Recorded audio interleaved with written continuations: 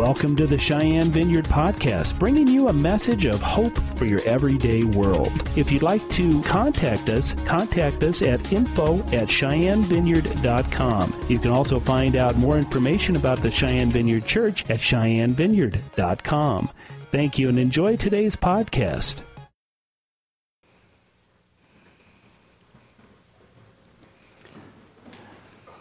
You know, these are really precious times that we have together in the presence of the Lord. And every gathering is a unique experience. We'll never have all the same people here again. The Lord will not speak the same things to us again. It's every time we gather, it's an opportunity. And the more we press in to the Lord, the more we minister to Him, the more He does in us. And it's a beautiful thing. And I just thank the Lord for the words that He released to us today.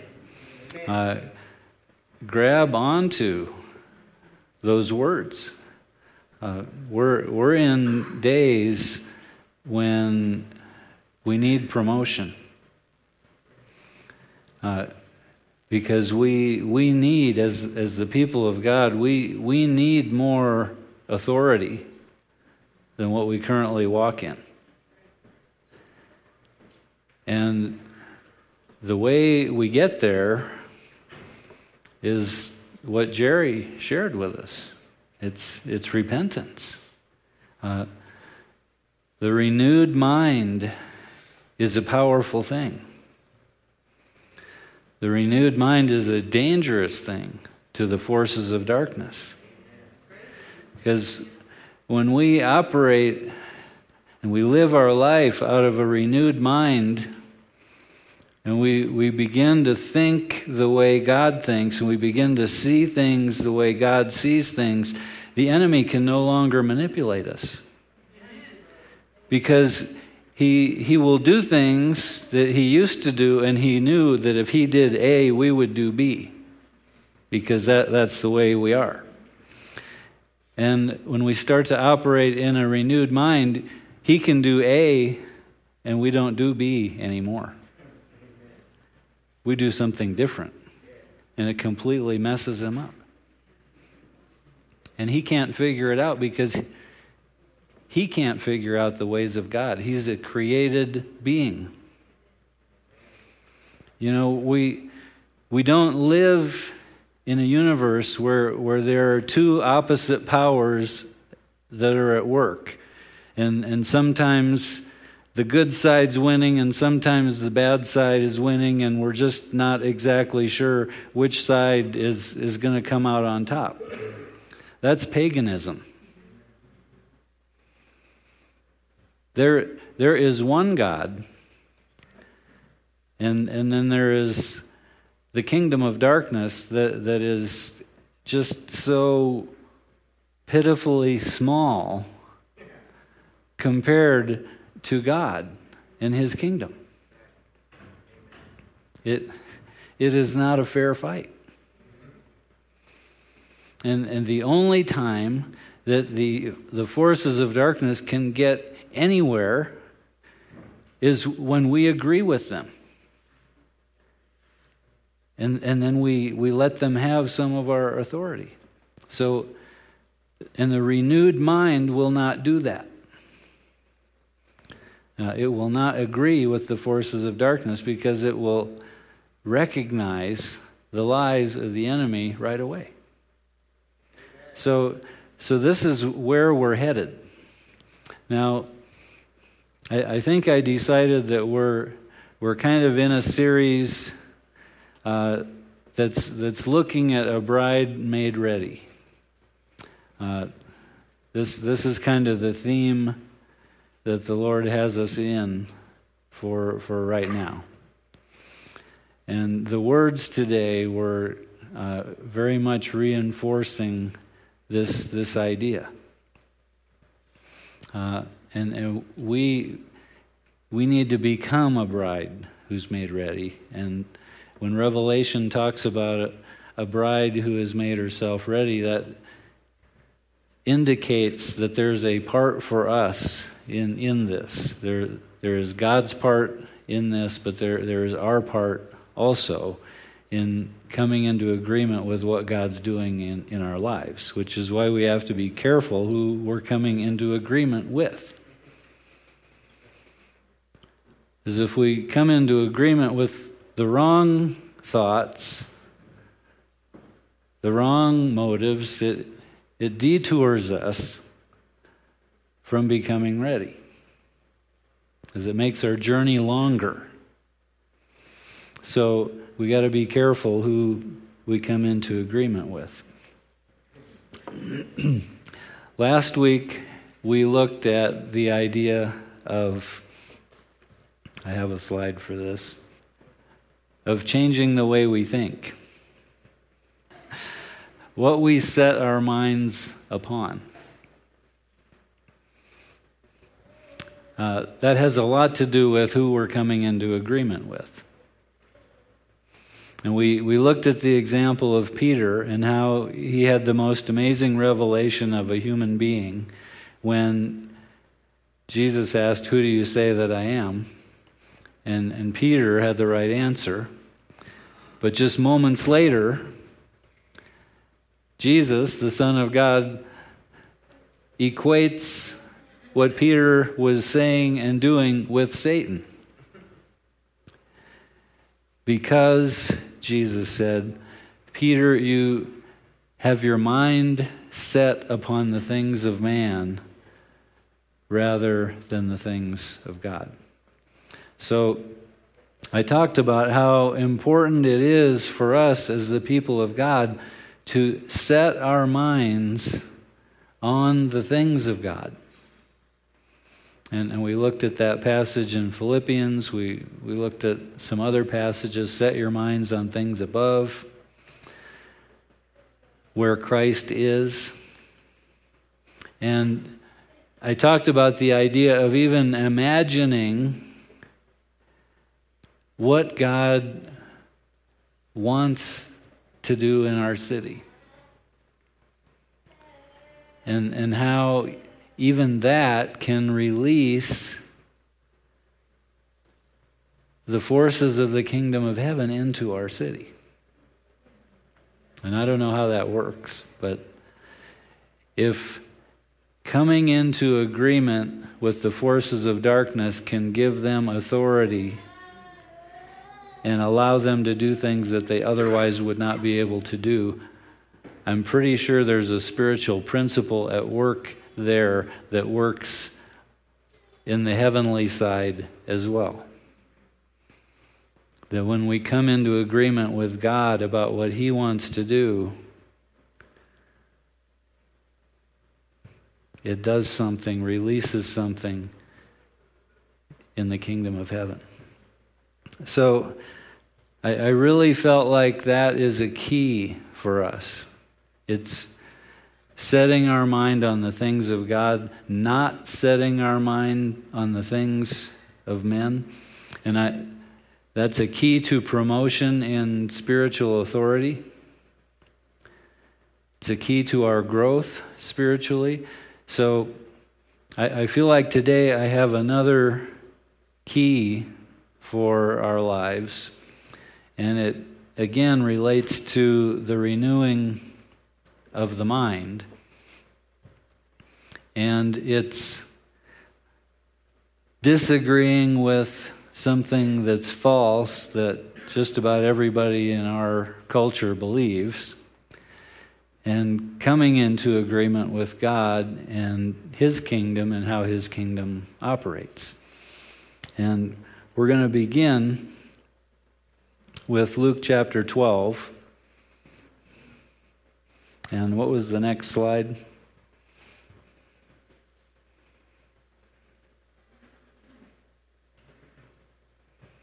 So I think I had one for this week. Okay, that's all it was. So let's go to Luke chapter 12. And we'll start in verse 13.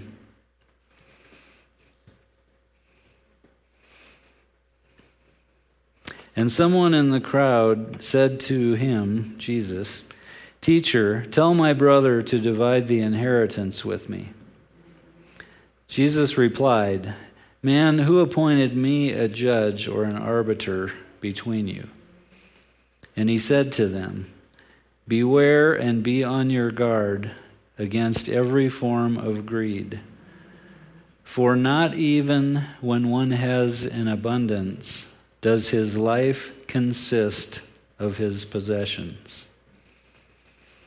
And he told them a parable, saying, "The land of a certain rich man was very productive, and he began reasoning to himself, saying, 'What shall I do, since I have no place to store my crops?'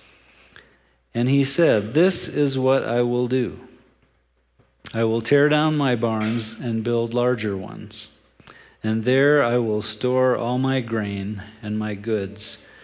And I will say to my soul, Soul, you have many goods laid up for many years to come. Take your ease, eat, drink, and be merry.' But God said to him, 'You fool, this very night your soul is required of you. And now who will own what you have prepared?' So is the man who lays up treasure for himself and is not rich toward God." So the key statement here in this passage for the message today is, not even when one has an abundance does his life consist of his possessions. So, what does that mean exactly? What your life consists of?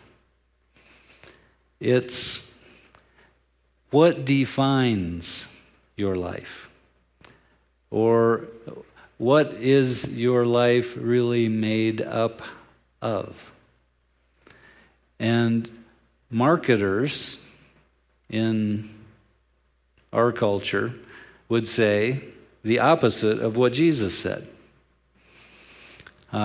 They would say, my life is defined by maybe what I own, my house, my car.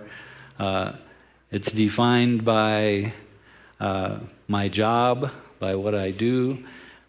Maybe it's defined by a hobby, or some people seem to be defined by sports teams that they associate with. I mean, some people spend hundreds of dollars plastering their vehicles and their clothing with sports team logos and things, and there's a reason for that. They are identifying with something. And consciously or subconsciously, they are defining themselves in some way by their association with those things. And it's a very common thing in our culture to say, and most people would not say it the way that Jesus says it here, that my life consists of the Denver Broncos or whatever it might be. But on Monday morning, you might think that.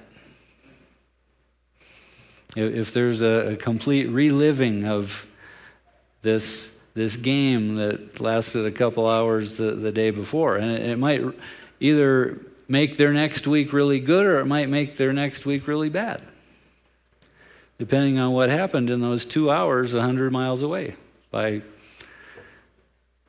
50 guys on a green patch of earth. So, and that I don't want to pick on that too much because, many people are defined by their job. And, it's very common for men, especially in our culture, when we meet other men, well, what do you do?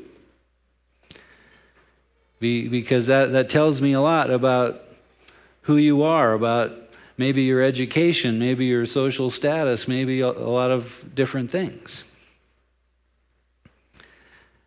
But we have to understand that Jesus is making this statement not just as a wise teacher. He's making this statement as God, the one by whom and for whom and through whom all things were created. He understands what he's talking about. And his understanding goes back to before Genesis chapter 1. But it begins to unfold in Genesis chapter 1, 2, and 3, where we see that human beings were created for a purpose. And that purpose was communion with the living God.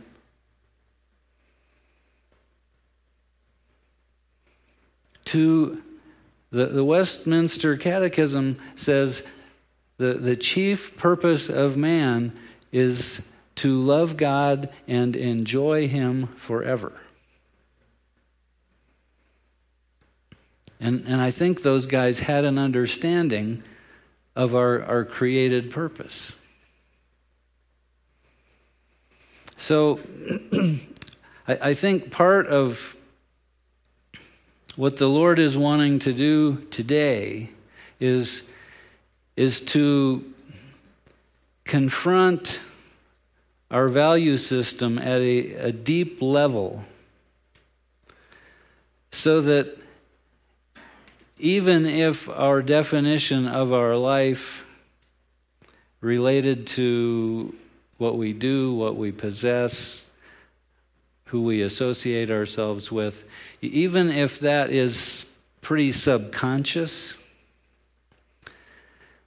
and hidden below the surface, the Lord wants to confront it. Because He wants to heal our definition of what our life truly is comprised of. What our life is defined by. And see, as followers of Jesus, our life truly is defined by our I want to say this well, and I'm having trouble finding the right words, but by our encountering Jesus. It is the defining moment in our lives as the people of God, as followers of Jesus. At some point we encountered Jesus, and we were confronted with a question of either no or yes.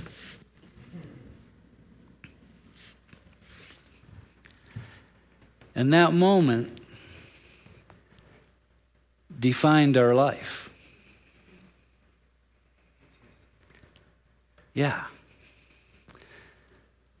Because if we said yes, and we bowed, and we said, yes, you are God.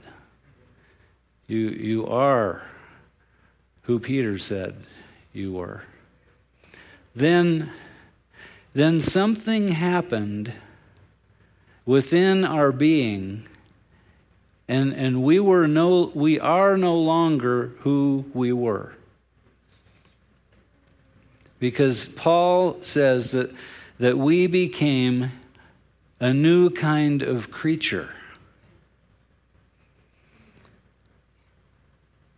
Because the very life of God came within us and made us into something that we were not before, giving us spiritual capacities and capabilities that were completely out of the question before.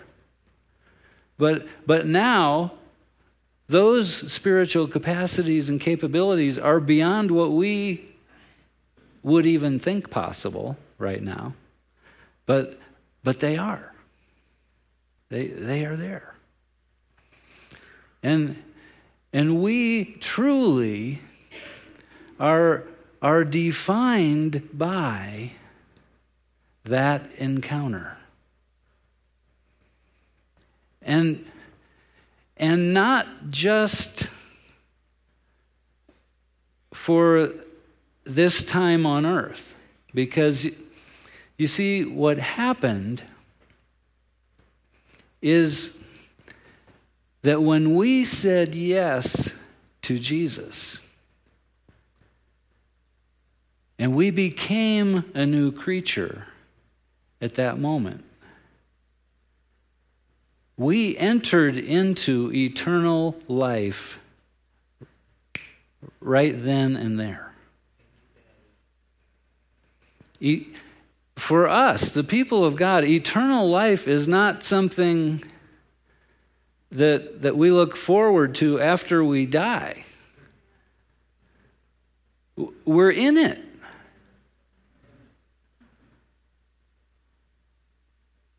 Because, although there's a change in our being that is going to take place when we cross that veil from this life in the natural, in a very limited physical body, into the next life when we will have a different body, particularly after the resurrection. But that would take a whole half hour to explain all that, at least.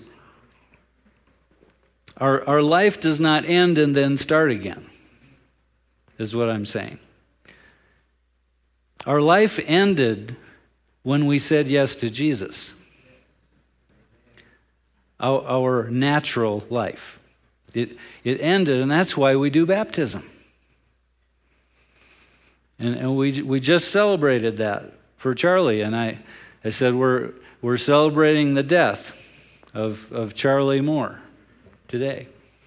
And that's what we were doing. But we also celebrated his resurrection to eternal life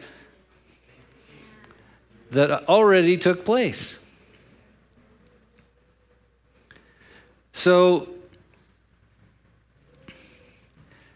this is a very important shift in our perspective that we need. We need to understand this. We are not who we were.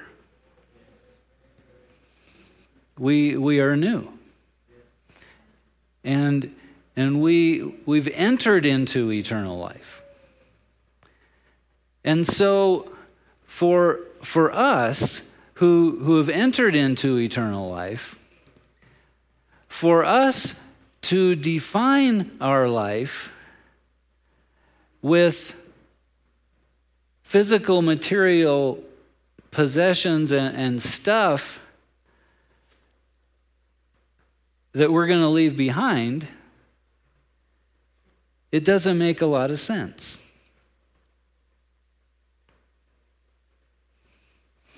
There was I think a 4th century theologian named Ambrose who was an amazing early church theologian. He said, "The things we cannot take with us are not truly ours."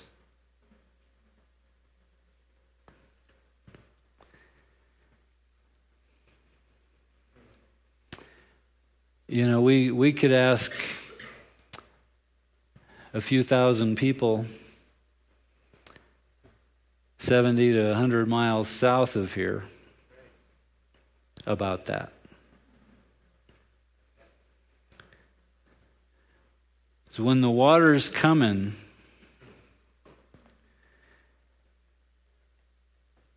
and it's get out and live, or try to pack some stuff out and possibly die, you find out the true market value of your stuff.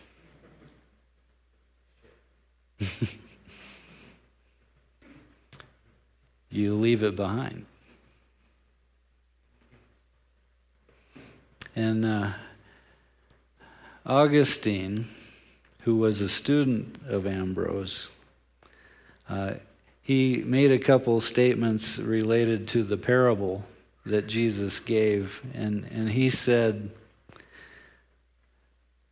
and this is so good, the bellies of the poor are safer storehouses than barns.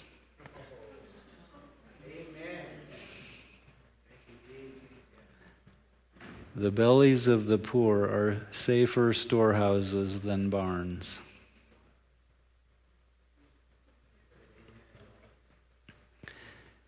And part of what the Lord wants to do with us is He wants to heal our understanding of who we really are.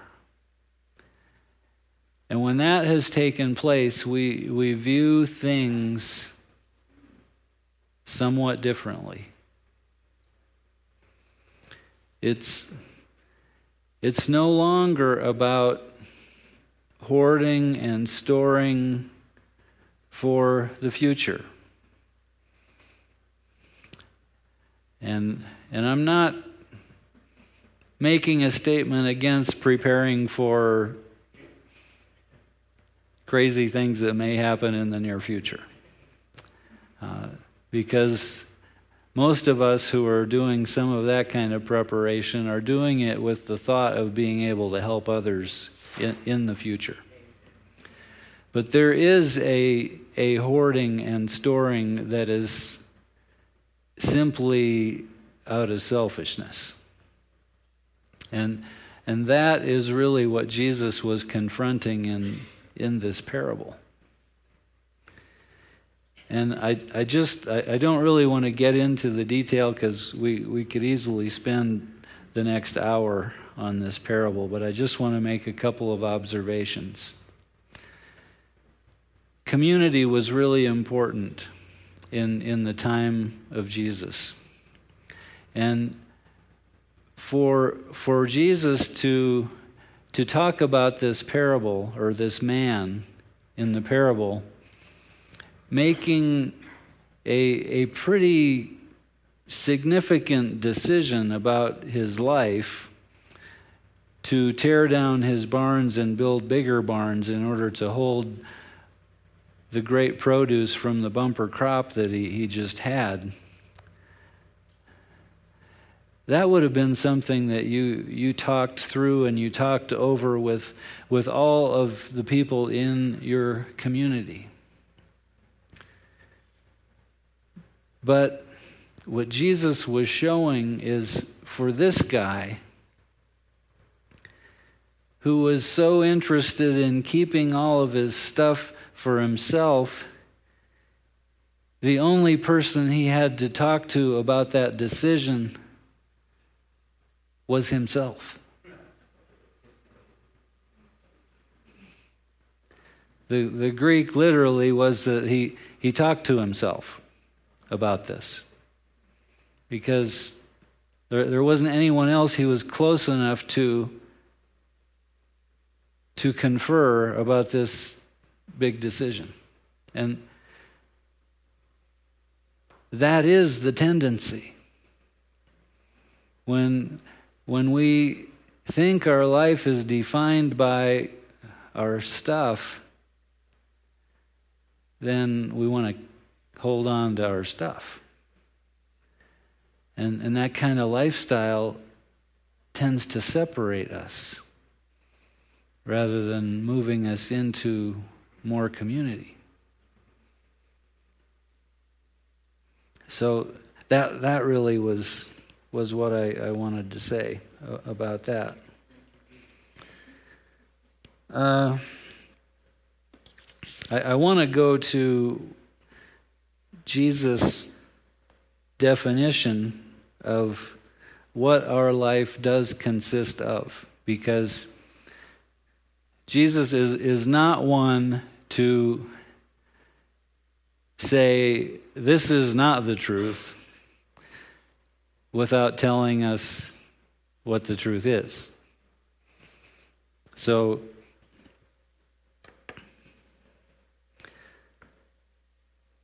John 17 is where we look for Jesus' answer.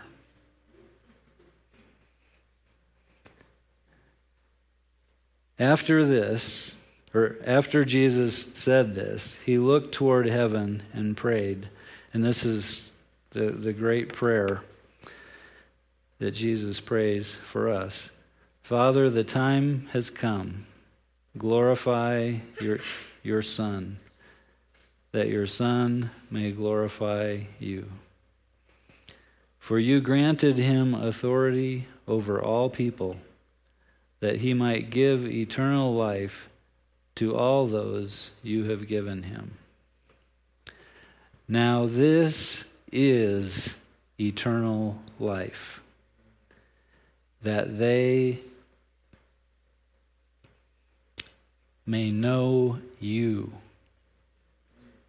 the only true God, and Jesus Christ, whom you have sent. I have brought you glory on earth by completing the work you gave to me.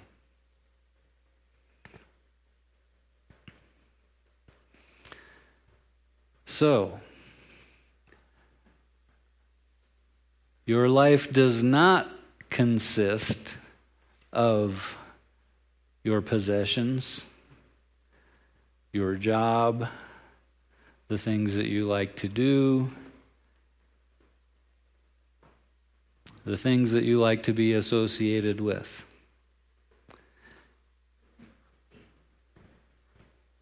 If you're a follower of Jesus and you've been born again, your life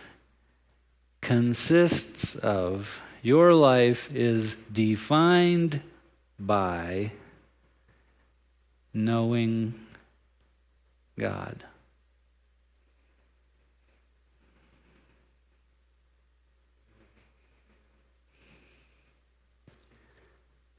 Now, I hope a lot of priorities and values have been confronted in that statement. Because, once again, Jesus didn't say life, or he didn't just say life is defined by this. He said eternal life is defined by this. And all of us who have been born again are in eternal life. We are already living it. And what our life actually consists of is knowing God. And that word knowing, it is, in the Greek, that word is to know and be known. It is relationship. It is intimacy. It is the same word for the knowing that produces children. If you understand what I mean.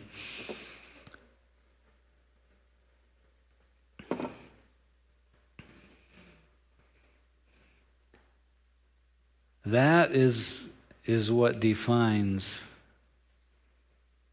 our life. And Solomon, the wisest man, probably who ever lived,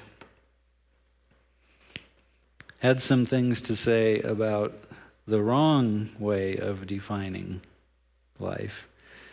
In Ecclesiastes chapter 2, starting in verse 18, he says, I hated all the things I had toiled for under the sun, because I must leave them to the one who comes after me. And who knows whether he will be a wise man or a fool? Yet he will have control over all the work into which I have poured my effort and skill under the sun. This is meaningless or vanity.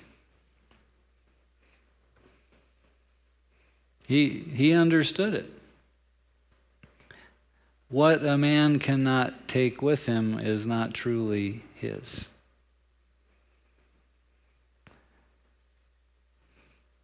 And, Jesus' last statement, or closing statement, in that parable of the rich fool, God said to him, you fool, this very night your soul is required of you, and now who will own what you have prepared?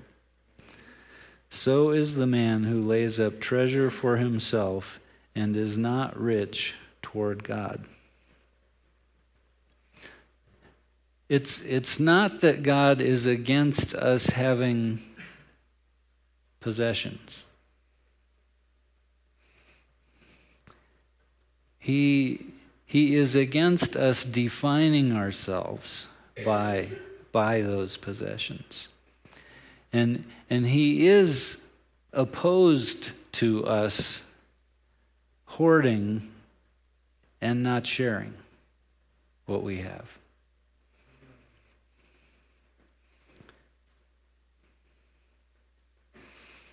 And there is a place for inheritance there within families. There is a place for leaving something to the next generation so they can go higher than you were able to go. But when you look at the life of Jesus and the way he lived, he lived as though his Father owned everything, which was the truth. The earth is the Lord's and the fullness thereof, and all who dwell on the face of the earth.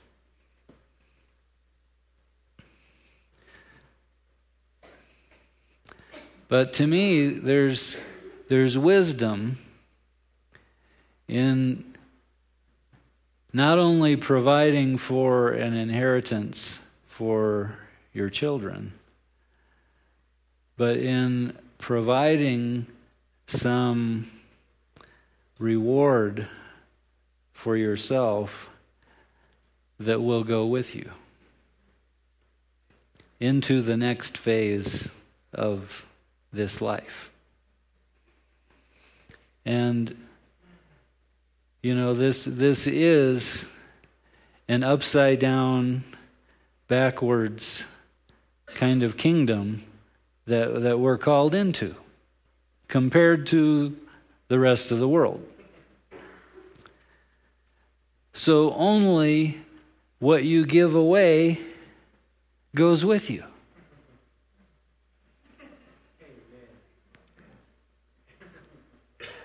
That's true. And that was the basis for Augustine's statement. The bellies of the poor are a much safer storehouse than barns.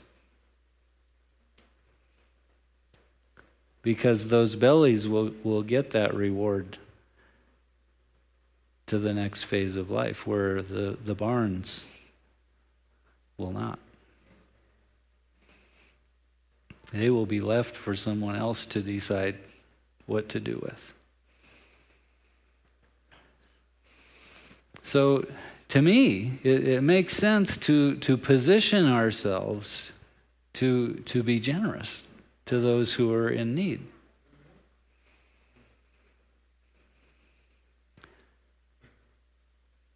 That actually helps us.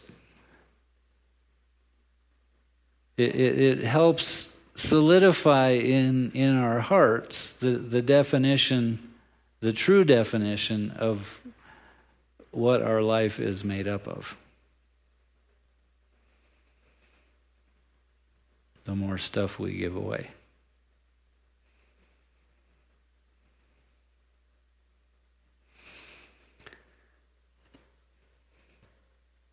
So let me read for you the next part of that passage from Luke chapter 12, because when you read the next part of the chapter in the context of which I've been speaking, it has much deeper meaning. So we'll pick up in verse 22. And he said to his disciples, after he told the parable, "For this reason, because of what I just told you, do not be anxious for your life, as to what you will eat, nor for your body, what you will put on. For life is more than food, and the body more than clothing. Consider the ravens, for they neither sow nor reap, and they have no storeroom nor barn, and yet God feeds them. How much more valuable you are than the birds.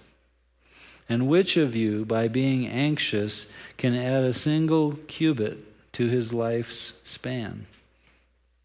If then you cannot do even a very little thing, why are you anxious about other matters?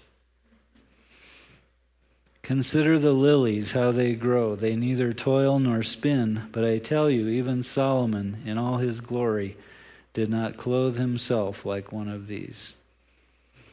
But if God so arrays the grass in the field, which is alive today and tomorrow is thrown into the furnace, how much more will he clothe you, O men of little faith?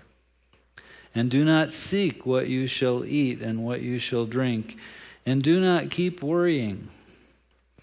For all these things the nations of the world eagerly seek. But your Father knows that you need these things. But seek for his kingdom, and these things will be added to you. Do not be afraid, little flock, for your Father has chosen gladly to give you the kingdom. Sell your possessions and give to the poor. Make yourselves purses which do not wear out, an unfailing treasure in heaven, where no thief comes near, nor moth destroys. For where your treasure is, there will your heart be also. Be dressed in readiness and keep your lamps alight. And be like men who are waiting for their master when he returns from the wedding feast, so that they may immediately open the door to him when he comes and knocks. Blessed are those slaves whom the master will find on the alert when he comes. Truly I say to you, that he will gird himself to serve and have them recline at the table, and will come up and wait on them. Whether he comes in the second watch or even in the third and finds them so, Blessed are those slaves, because they were ready. And be sure of this, that if the head of the house had known at what hour the thief was coming, he would not have allowed his house to be broken into. You too be ready, for the Son of Man is coming at an hour that you do not expect. So, if our life is truly defined by our knowing God and being known by Him and being in this close personal relationship with Him, if that defines our life, that is what our life consists of, then it makes complete sense to seek first God's kingdom. And it makes perfect sense that if we seek His kingdom first, that everything else will be taken care of. Because that really is the way that God created us to live. And so when we enter into that way of living that we were created for, God just, He can't help but do the rest. That's what Jesus is saying. He says, some people who get it. Do you think I'm going to let them starve and be without clothing? No. If I do this for the birds and for even the grass of the field I adorn with these wonderful, beautiful flowers, if I have a people who actually get it, I'm going to take care of them. And it's what he says about giving to the poor. He says, sell your possessions and give to the poor. Make yourselves purses that do not wear out, an unfailing treasure in heaven. I don't think he could be much more clear about the idea that it's only what we give away that we get to keep for eternity. What we think we need to keep here will stay here. And somebody else is going to get it. And fight over it most of the time. Yeah. Yeah. So,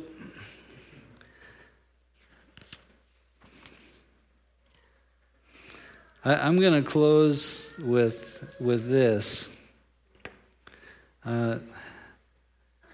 That God rewards those who seek Him. Hebrews 11, starting in verse 5. Enoch is one of those characters that we know very little about in the Old Testament. What we do know is he must have been pleasing to God. He did not die. He just was not, because he was with God. And to me, this is an encouragement.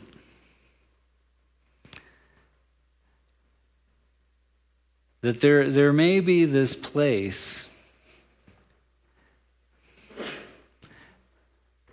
where a human being can get to where if they actually get what I've been saying in the deepest part of their being, and they actually turn their life to be lived in that direction, to knowing God and pleasing Him, that there must actually be a place where a human being can become so pleasing to God that God just can't stand to not have them with Him anymore. And whoosh, they're there.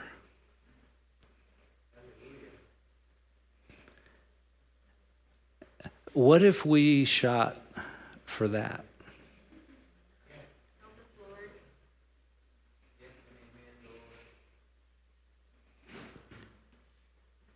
I mean, why not?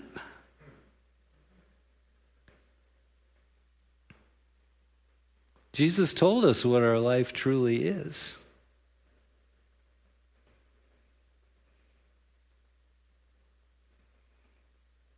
And, in our fast food, fast medicine, fast everything culture,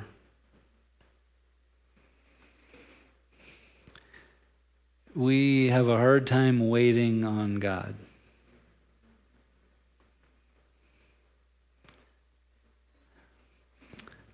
God, I've got 10 minutes here, I've got a half hour here, I've got a couple minutes here. And if you can speak to me within those constraints, that would be great. But other than that, I'm a little busy. So instead we seek those words elsewhere. TV, internet, books, whatever it might be.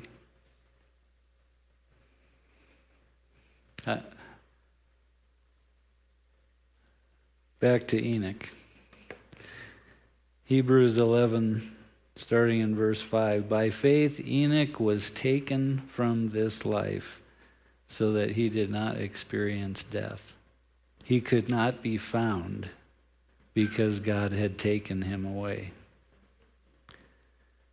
For before he was taken, he was commended as one who pleased God. And without faith, it is impossible to please God, because anyone who comes to him must believe that he exists and that he rewards those who earnestly seek him.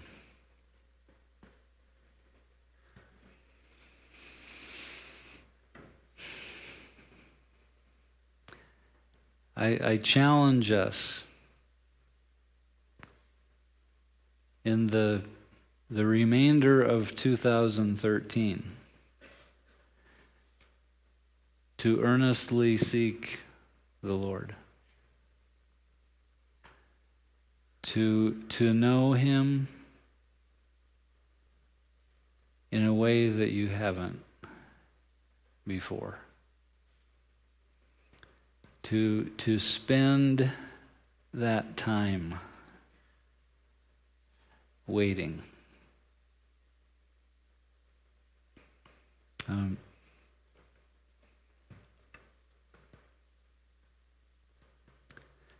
Misty Edwards has some pretty amazing songs about that.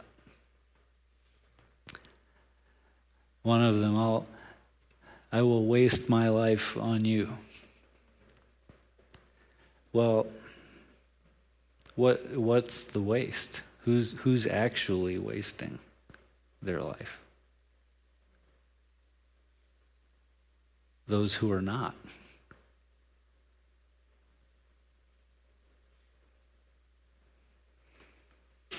If you want the spiritual promotion that the Lord was speaking about today, seek Him.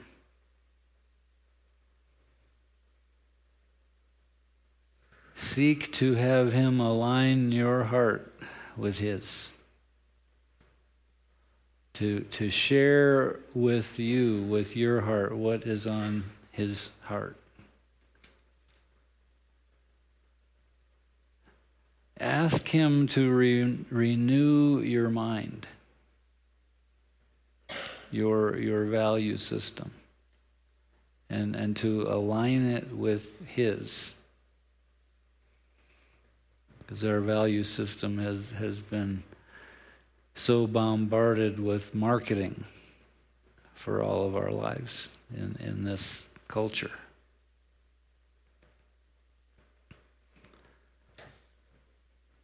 So,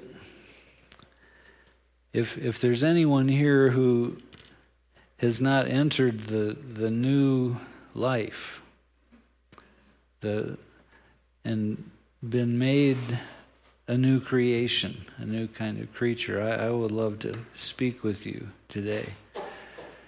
But I want to pray for all of us as I close,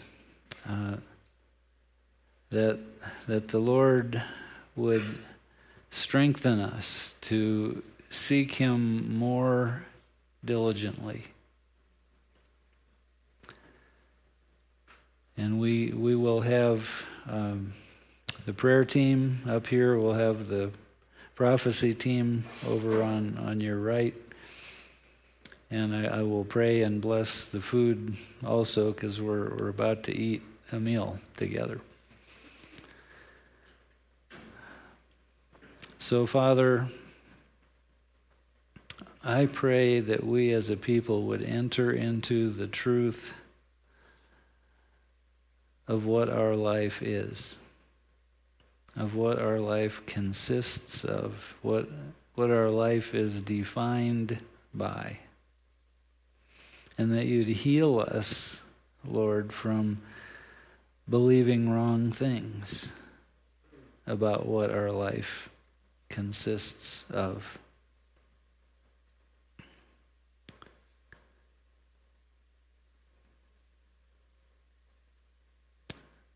Lord, I pray that you would help us to become a bride made ready, and that we would be ready at all times.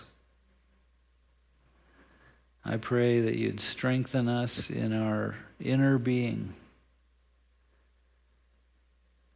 to seek you more diligently, and that you would encounter us, that you'd give us revelation and spur us on. Help us to spur one another on as the day approaches. So, Lord, we ask you to heal those who need healing today, encourage those who need encouragement, and bless the food that we're about to eat. In Jesus' name. You know, there was another passage I was going to look at today that hit me on my way up here, and I'm just going to give it to you as an assignment. If you will look in Revelation chapter 3 at the church of Laodicea, you will see that the root of their problem was what I've been talking about today. Okay. We're done.